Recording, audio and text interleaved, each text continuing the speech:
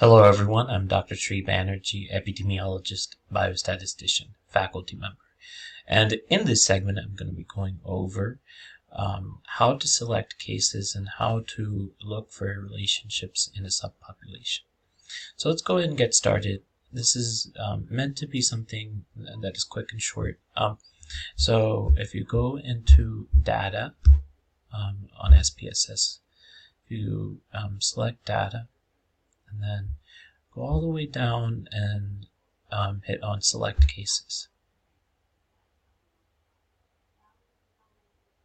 So then when you do so, a menu should pop up where you should be able to select all the if cases and then provide the documentation for that. So here's the select cases menu that I was telling you about. And so what you do is go into the if condition is satisfied, and then depending on what you're looking for, you can select that subpopulation. So here what I'm trying to do is take a look at males, all males.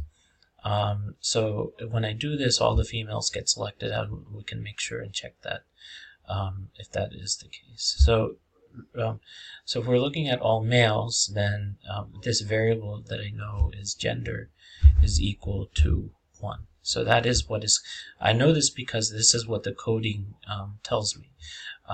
Otherwise, this would be some other statement that you would have to make here. So let's select continue, and then select OK. And then let's see if the cases were selected or not by looking at the dataset once more. And you can see where it was selected. Now that's the filter command. Now let's see what was selected.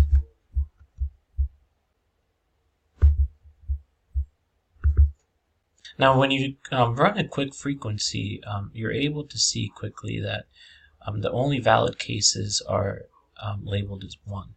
So this is how you know only the males have been selected. Now let's quickly go over what you do for females, and then you can use this technique to try to run other analyses. So again, the question here is gender modifying the effect of 2 other variables? So here this happens to be cognitive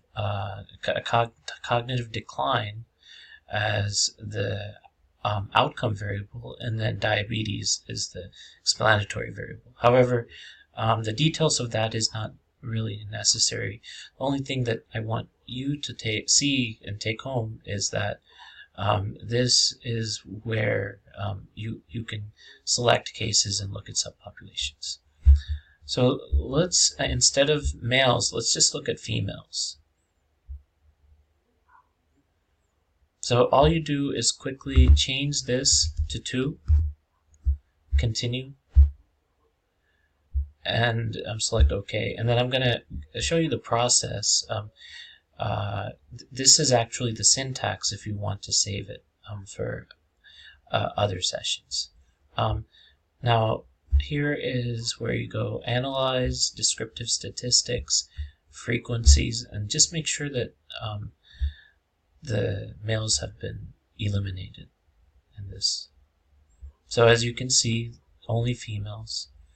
Now if you were to run a quick analysis like a chi-square, you would have to use complex samples. I'm just going to, for the sake of this, show you how this affects the relationship, and or what to do to realize if there's a relationship there. So here you can do cross tabs, and then rows you can place cognitive, and you can see if there's a relationship with ethnicity. The statistics that we want to see is chi-square. And again, please make sure to use complex samples here. This is not meant to be something that you use in regular regression. However, for the sake of demonstration, I'm just using regular regression. And then select OK. And when you do that, you see not only there is a significance, you kind of see the percentages, and take a look at that. And so look at the Pearson chi-square, and as you can see, the relationship between ethnicity and cognitive decline has a significant relationship in a bivariate manner.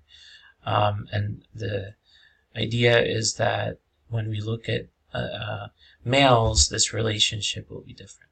Anyway, so this is going into much more detail than I intended. In summary, what I wanted to go over is how to select cases and how to run analyses separately between males versus females. I hope this has made some sense. Thank you for listening.